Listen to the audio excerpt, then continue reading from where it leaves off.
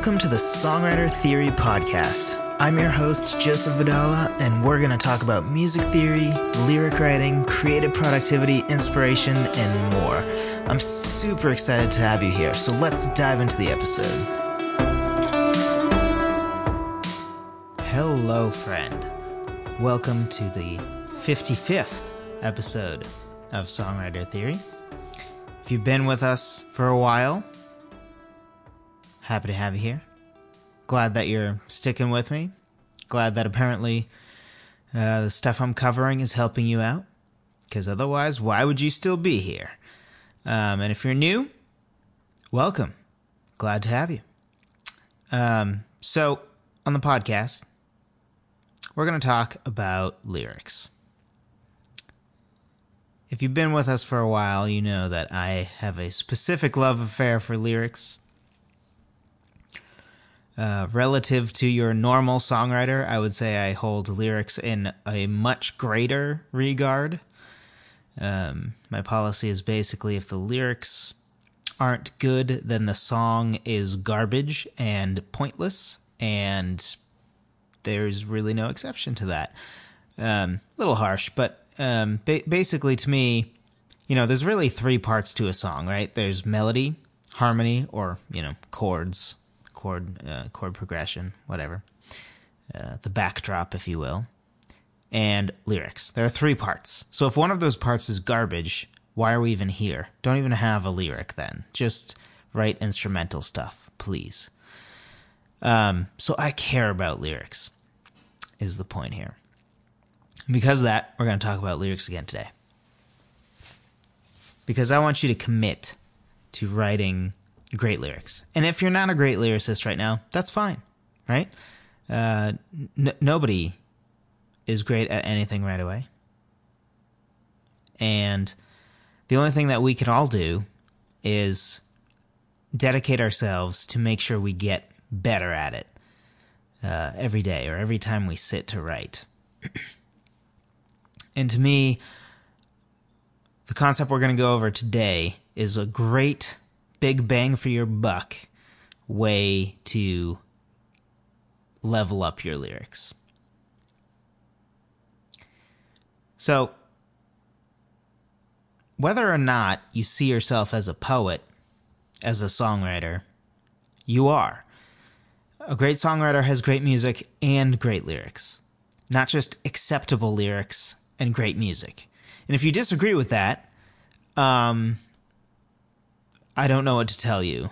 It seems pretty ridiculous to me to take what is at least a third of a song, the only part that can be written down, by the way, the only thing that could be framed, the only thing that somebody could tattoo to their body is the lyric, right? The only thing you can frame and put up on your wall is the lyrics. And if you think that's not important, I don't know what to tell you, right? That's like saying the script of a movie's not important, because you only care how it looks and what the soundtrack sounds like, right? That would be stupid. So, if you think lyrics aren't important, be open-minded to change your mind. Or, if you think lyrics are not important, this podcast is probably not for you. So, yeah. I don't know what to tell you. Lyrics are important. And if you don't like lyrics, if you don't care about lyrics, if you don't want to get your lyrics to be better, if you just throw some words on there, you and I are not going to see eye to eye, which was not supposed to rhyme, but there it is. So I run my lyrics through some tests, which I think I've done a podcast on. If not, I will. And one of my tests is the frame-worthy test. I think to myself, okay, are these lyrics something that's worthy of being put in a frame and put on the wall? If not, they need more work, is the short version. And certainly not all of my lyrics have exactly passed this test. I do think there is some room for it depends, right? Some songs are very heavy on, a certain riff or certain things that can sometimes constrain the lyrics to sort of, like, you're so limited melodically and with how many words you can fit in that there's only so much you can do. and certain genres sort of lend themselves to, not every, even though I love my deep ballads, if you will, with high notes in the chorus and epic melodies, even though that's my main forte, my main go-to, if you will.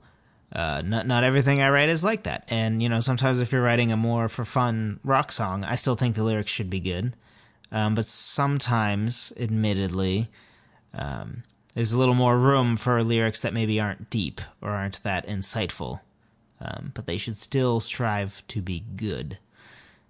That being said, are your lyrics frameable? Any of them? 10% of them? 20% of them? 100% of them? Are they something that you could see somebody tattooing a lyric, a line on their body? Not that I'm necessarily pro that. I personally would not tattoo any lyric to my body, but, is it something that you could see somebody doing? And if not, what we're going to talk about, is a great way to help you get there. And what we're going to talk about is that great lyrics are precise lyrics. So what do I mean by precise lyrics? By definition, precise means marked by exactness and accuracy of expression or detail. Marked by exactness and accuracy of expression or detail. So there are a lot of words that mean what you want them to mean, right? They're accurate. They're accurate words, right? Like if I say I love my wife, that's accurate, right? I mean, I would hope so, right? She's my wife. I should love her. But what else do I love? Well, I love my pets. I love Star Wars. Loving The Mandalorian so far. I won't say anything about it because I don't want to spoil anything if any of you are behind. I love Jeff Goldblum. I think he's hilarious. And the World According to Jeff Goldblum show or whatever is just wondrous. The man is hilarious. I don't know why anybody hires Jeff Goldblum. And I know this is a side note, but I don't know why anybody hires Jeff Goldblum to do anything but be Jeff Goldblum. Like, I'm fairly certain that Jeff Goldblum is much more hilarious and awesome than any of the roles he could play. Like, if he's just him, that's the best role. So, if I were a director, I'd be like, Jeff, we don't want you to act. Just be you. And it would be great. But anyway, what else do I love? I love gyro, the Greek food. Love gyro. Arguably my favorite food. I love arguing for fun. Me and a friend are actually making a whole YouTube series. We've currently recorded 16 episodes so far. That will be releasing starting in January of 2020. That are basically built around arguing for fun about nerd stuff, sort of. I'm not going to say any more until it comes out, but I will bring it up again when it's out. Let you guys know. I love music, obviously. I love pan pizza. I'm a pan pizza guy. I like pan pizza. I like New York style pizza. Chicago style is super overrated. Don't at me. It's just, I never thought I'd say this, but too much cheese. And it's like a block of cheese. It's not like cheesy goodness. It's just like a block of mozzarella cheese. And the crust is garbage. And the toppings are usually in the wrong place. But anyway. And of course, if you've listened to this podcast for a while, I love my Denver Broncos, who just blew a 20-point lead today against the Minnesota Vikings. So it went from an exciting day to a very sad day very quickly. So glad I brought that up. The point is, right, that love is a pretty overloaded term. I love a lot of things. And one would hope, at least, the love I feel for my wife is significantly different than the love I have for gyro and the love I have for Star Wars and, the love I have for my parents, for that matter, right? or the love I have for my friends, and the love I have for my Denver Broncos, right? I'm not going to marry them. So the word love is overloaded. Is too many. It means too much. It's too vague.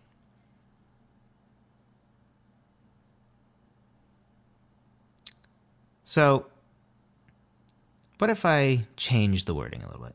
What if I tell you I adore my wife? That probably gave you a whole different visual, a whole different idea of how I feel for my wife than I love my wife, right? I love my wife just seems like a fact. Like, well, I would hope so, right? Like, if you don't love your wife, you got some problems. And even though love should be a very powerful word, because it's so overloaded now, like I love Cheez-Its, you know what I mean? Like, come on. It loses its depth of meaning. But when I say I adore my wife, there's a little part of you that might be like, oh, that's nice, right? He adores his wife. That's cute. Or, because it communicates some level of, I don't know, semi-obsessed total love and devotion or something. I'm not sure I like the word obsessed, but you know what I mean. Versus love, which could just be my marital obligation. Which again, I'm not anti-love here. I'm just saying the word love, right, is versus adore. Adore just means more. It's a more specific. Like, you know exactly how I feel about my wife. When I tell you I love my wife, you're kind of like, yeah, okay, whatever. Like, that's okay. And the moon is generally light white yellow color, and the sky is blue, and the sun comes up every morning. What else can you tell me that I already know? Or how about this? What if I say I yearn for her? Woof! All of a sudden it's getting a little spicy, right? Oh man, Joseph, don't tell us anymore. This podcast won't be kid-friendly anymore. It's getting a little steamy with that word yearn. Right? Like, and really, those two words are very related to, or even could be considered synonyms of love. But they're much better words because they are more specific. They tell you exactly what I'm feeling. Like, if I tell you I adore my wife in a song versus I yearn for my wife, the meaning, what I'm saying in those two songs are radically different. If I tell you I love my wife, you're bored and you're moving on to the next song. Right? And depending on who you are, maybe adore is like too cutesy for you or something, and you don't like it. But ignoring that, just taking the words for what they are, those pack a bigger punch. They're more evocative and less general. They're more precise, which is what I'm trying to convince you should go for. Because if I just write a whole song about something I love, and I keep saying, oh, I love you, I could be talking about Star Wars, or The Office, right? Or Brooklyn Nine-Nine, something else I love. Or Pan Pizza. Euro. My Denver Broncos. But I'm not going to say I adore those things, probably. Certainly not going to say I yearn for it. That's getting weird. So, let's take an example from one of my songs. We're just going to take one line that I had before, and then we're going to improve it to sort of show you what this looks like in practicality. So, also for more on this podcast would connect beautifully with, I believe it's podcast 30, which I know I mention a lot, but it's a really important one. So go back and listen to that after this. Even if you've listened to it before, I recommend go back and listening to that after this one, or even listen to that now and then come back to this one. I'm actually using the same example here, except just one line in this case. But it's about iterative lyric writing, which this sort of is connected to. But anyway, so I had the following line. Living in a busy world. Pretty meh, right? I mean, like, it's true. Like, we all are living, right? Because we're not dead. That's why we're here, and you're listening to this podcast, and I'm recording this podcast. I mean, technically I could be dead because I could die after recording this podcast, but not going too dark, right? Like, we're alive here. And a busy world is like, yep, the world's busy. Like that's like living in a busy world is just a forgettable line. It's communicating what I wanted to communicate, but it's forgettable. It's nothing special. But how about we change the line a little bit? So we're starting with living in a busy world, right? What if we change it to clinging to a restless world? Means the same thing, really, at a basic level, right? And in both cases, we're talking about living in a busy world. Clinging's just a little more specific. It addresses how the character sees the world and also sort of informs us on how the world feels towards a person. So if we go back and break it down, right? Living in a busy world, does that reveal, let's say, I'm writing from a character's perspective in this song, but we'll say it's me to make this simple.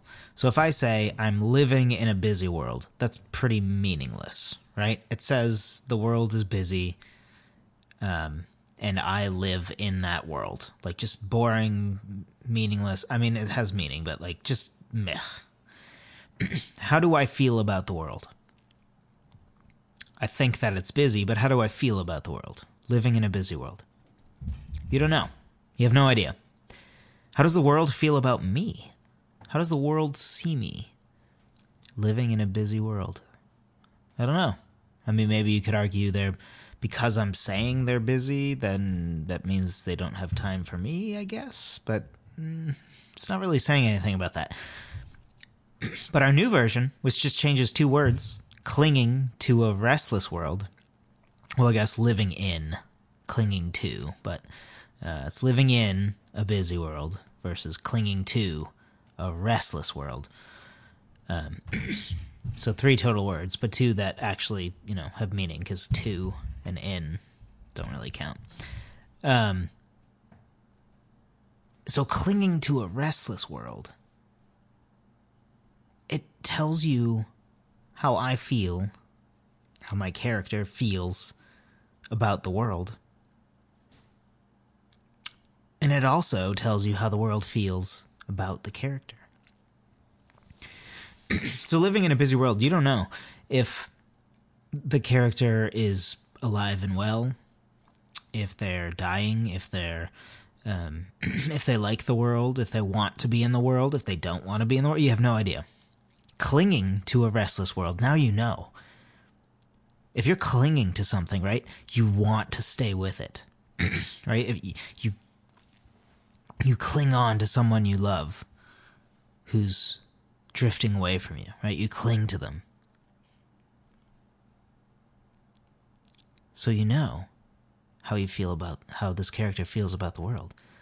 They want to keep the world. They want to stay in the world. But you also know if you have to cling to something, that probably means it's walking away, right? Because clinging implies, this you're barely holding on. And if you're barely holding on, that's usually because this thing is moving away, or it's not easy to maintain a hold of. So it also, just the word clinging versus living, it also tells you how the world sees the character. The world's moving on without the character. The world's still moving forward. So just clinging alone gives so much more information, even though it really means the same thing. But I'm finding a more precise way to say what I'm trying to say with living in a busy world in context of the song. I'm trying to communicate as much as I can in vivid words. Because the word count's the same. Let's look at restless world. What is busy world versus restless world? Busy is another boring word, right? It's just kind of like, yep, okay. It communicates more or less what I'm saying. The world is too busy, moving too fast to care about the character. But restless is a much more vivid word than busy. Restless implies a certain high level of energy, right? Like just buzzing, just buzzing with energy. It's restless. It's somebody shaking their leg up and down as they sit down, just like waiting for the bell to ring to get out of class. Right? That's restless. That's sitting at an awkward Thanksgiving dinner, just wanting to get to the football game. That's what restless is, right? So it implies why the world is so busy, too. They're too anxious to get back to what they need to do, right? If I'm restless, if I'm looking at my watch as I'm sitting at Thanksgiving dinner with my leg going up and down, I'm restless. It's because I want to get back to football. I'm like, yeah. Family, talking, awkward, whatever. But I want to get back to football, right? Like that's what that means, if that's what I'm doing. It's anxious to get back to what you need to do, or want to do, in that case. The world is constantly buzzing, either doing their next to-do item or thinking about doing their next to-do item, right? And as they're restless, they're just thinking about, I need to do the laundry, I need to set up that new bank account, I need to make sure to deposit the right amount of money into this other account because I'm about to pay for this thing out of that account, and, all that sort of stuff. So restless evokes all of those kind of ideas, whereas busy, even though it means something very similar in this case, obviously busy and restless are not exactly the same. They do not mean exactly the same thing, just as living and clinging do not. But putting it all together, living in a busy world and clinging to a restless world, mean the same thing. The difference is that clinging to a restless world, I'm using more vivid, more colorful words. It's a more vivid, emotive, tragic line, clinging to a restless world. Even though living in a busy world really means the same thing. It would suffice. It works. It's boring. Nobody cares. But when I say clinging to a restless world, there's a tragedy to that. Right? There's a tragedy that the world is too restless, too busy, too ready to move on to the next thing. For this person who's trying to cling to it, they want to stay living. They want to stay a part of the world. So just with a couple word changes, a couple little changes to make a more precise lyric, we changed everything about that line. We made it go from a meh, kind of just boring, forgettable line to a vivid, emotive, tragic line that is clinging to a restless world. And regardless of how much you like that line, clinging to a restless world, you have to recognize, right? Like, that's much better than living in a busy world. And I know we don't have the context of the song here. I don't really want to get into that because it'll take a while.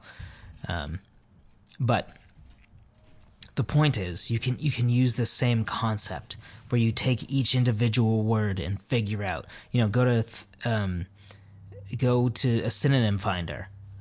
There's thesaurus.com is wonderful to sort of find some synonyms, and then it also has like similar words that aren't quite exact synonyms but are close. And then if you click some of those, it will take you to that page where you can get more synonyms, and then you can find something else that's just slightly different. And using that sort of tool in order to do this is super powerful and is a part of my iterative lyric writing concept. And if you want to learn more about this, I am currently making a new free guide that is going to break down really my entire lyric writing process into a few simple steps. So be looking out for that. Don't worry, I will let you guys know when it is out. But a great lyric is a precise lyric. It doesn't just communicate the truth, but it communicates as much color and vivid emotion as each word can be packed with. So choose more precise words that have a larger depth of meaning and a more specific, precise meaning. And your lyrics will go from acceptable to great. This one thing will really make a huge difference alone, much less combining it with other things that we talk about here and we learn about here. Speaking of things we talk about and learn about here, I have a free guide that's out right now that is great to help you figure out how to start your next song. Now, I made this guide because I understand that it's easy as songwriters, right? Especially as a beginning songwriter or somebody just restarting with songwriting, as somebody I was just emailing with, I was talking about. I think he said he had taken 20 years off because, family. And family is important, obviously. And now he's finally like, okay, I have time now to get back into something I love, which is songwriting, which is awesome. And, it's easy when you're in these stages. And even when you're a little bit more of a veteran to get stuck in certain ways of writing songs. Like I used to be a lyrics first guy. And I still am, but my meaning has changed. It used to be that I meant that I always write the lyrics first, because whatever you start with, the first thing you write is the only thing that has no rules, right? Does that make sense? Because once you, for example, write a piano riff, now you have what key the song is in. And yes, you can change the key, but you have the basic tempo. You have certain constraints of what chords can go underneath. There are only so many melodies and lyrics that will go with that, right? So no matter where you start, the first thing you start with is the only thing that has no constraint. You can do whatever you want with. And so if you, like I used to, religiously adhere to, do the lyrics first, or do, whatever it is you like to do first, you're missing out on so many opportunities to write from a different place. And I think that's important in a couple ways. One is, I've done a podcast about this, but it's that concept. If you play a couple instruments, have you ever had that situation where like you sit at the piano and just nothing comes to you? You're trying to write, but just nothing creative comes out. But then you sit with the guitar and all of a sudden creativity pours out. Or, you're upstairs in your office and nothing, but you just change locations and all of a sudden, inspiration strikes. Or maybe you just sort of sing in the shower, random things, and that's where inspiration strikes, right? Like certain days, certain times, there are just different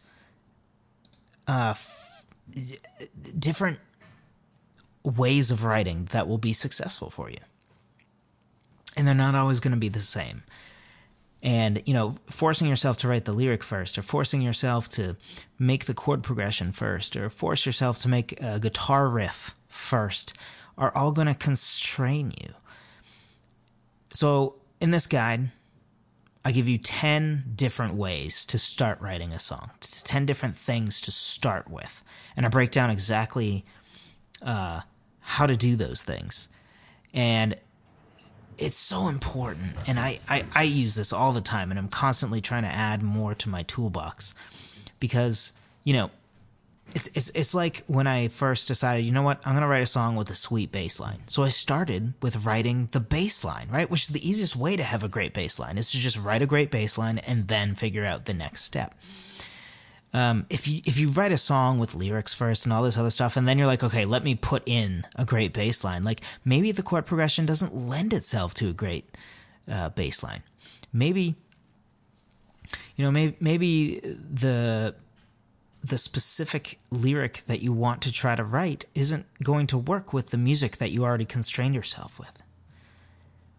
And this guide will give you 10 ways and break down a ton about those ways, so that you always have a list to go to break out of your shell of whatever your writing way is, your way of writing. And it's always good to break out of that box, because it gives you some different results. Not hugely different necessarily, but different. Allows you to break out of that box that it's easy for us to fall into. And it also helps us to not have that dreaded writer's block, which is really what inspired this most for me, is those two things combined. So if that sounds like something that you're interested in, it's totally free. Just go check it out. It'll be in the link in the description below. If you don't want to look for that link, even though it will be right at the top, and you just want to get it right now, go to songwritertheory.com, all one word, Songwriter Theory, like music theory, songwritertheory.com/free guide, all one word, FREEGUIDE. So songwritertheory.com/free guide. I absolutely promise it will be helpful to you. And if it is or is not, let me know. Email me, joseph@songwritertheory.com. Also, if you have things that you want me to talk about on this podcast is for you. So let me know, joseph@songwritertheory.com. If you love this podcast, please go leave a review on iTunes. That'd be super helpful to me. If you do not love the podcast, feel you can't give it 5 stars, again, email me, joseph@songwritertheory.com. Tell me what I can do to earn those 5 stars. Tell me what I can do better. I would love to get better and better at this. So just let me know. Have a great week.